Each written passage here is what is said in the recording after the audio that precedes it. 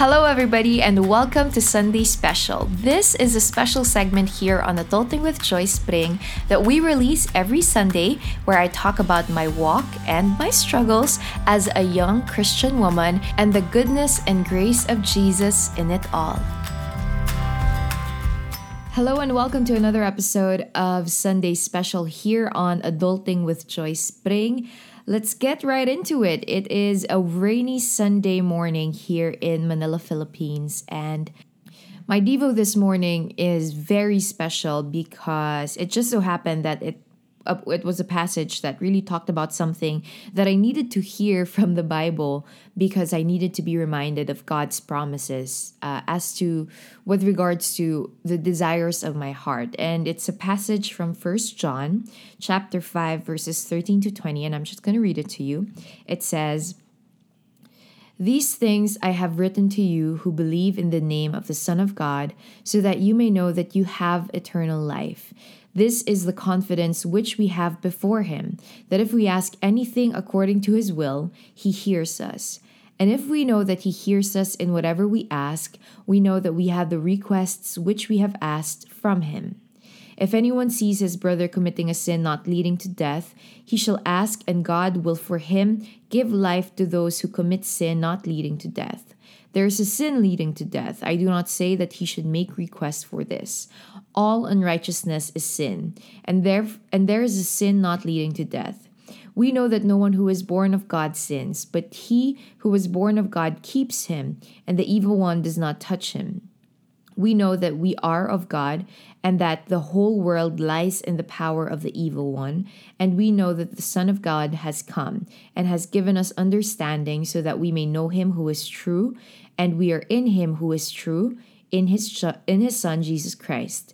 This is the true God and eternal life."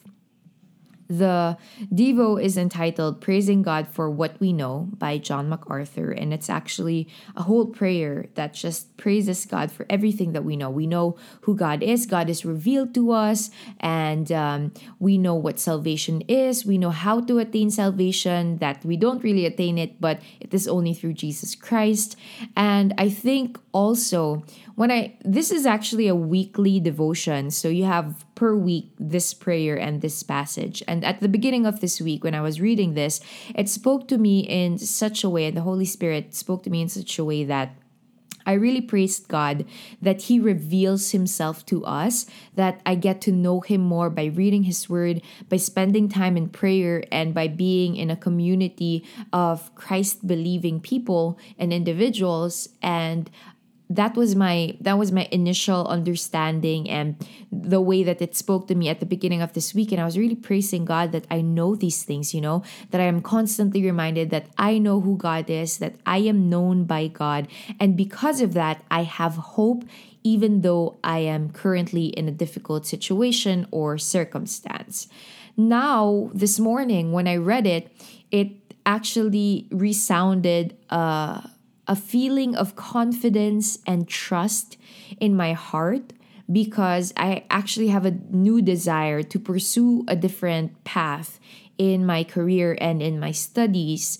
And I needed to hear that God hears our prayers and our requests when we make it known to him, and if it is according to his will. So it just gave me a lot of peace. And last night, my husband and I actually took a walk outside at around 6-7 p.m. and we were just walking around our area where it was allowed, and we were just talking, and he was telling me about something that he learned from Rick Warren, from watching a video with Rick Warren on it. And Rick Warren was talking about being anxious and being extremely tired, and how that sometimes springs from us trying to go at our own pace instead of allowing God to direct our lives in his pace. And that just really reminded me of the many anxieties that I hold every single day, because I'm trying to live my life according to the fast-paced want that I have, instead of trusting God in fulfilling everything that he promised and everything that he says he would, according to his perfect will and his time. So I don't know if you needed to hear this today. Maybe you are in a season of life where you feel like you're hitting a wall, or maybe you're in a season of life where you don't know where to go, which direction, which path to pursue.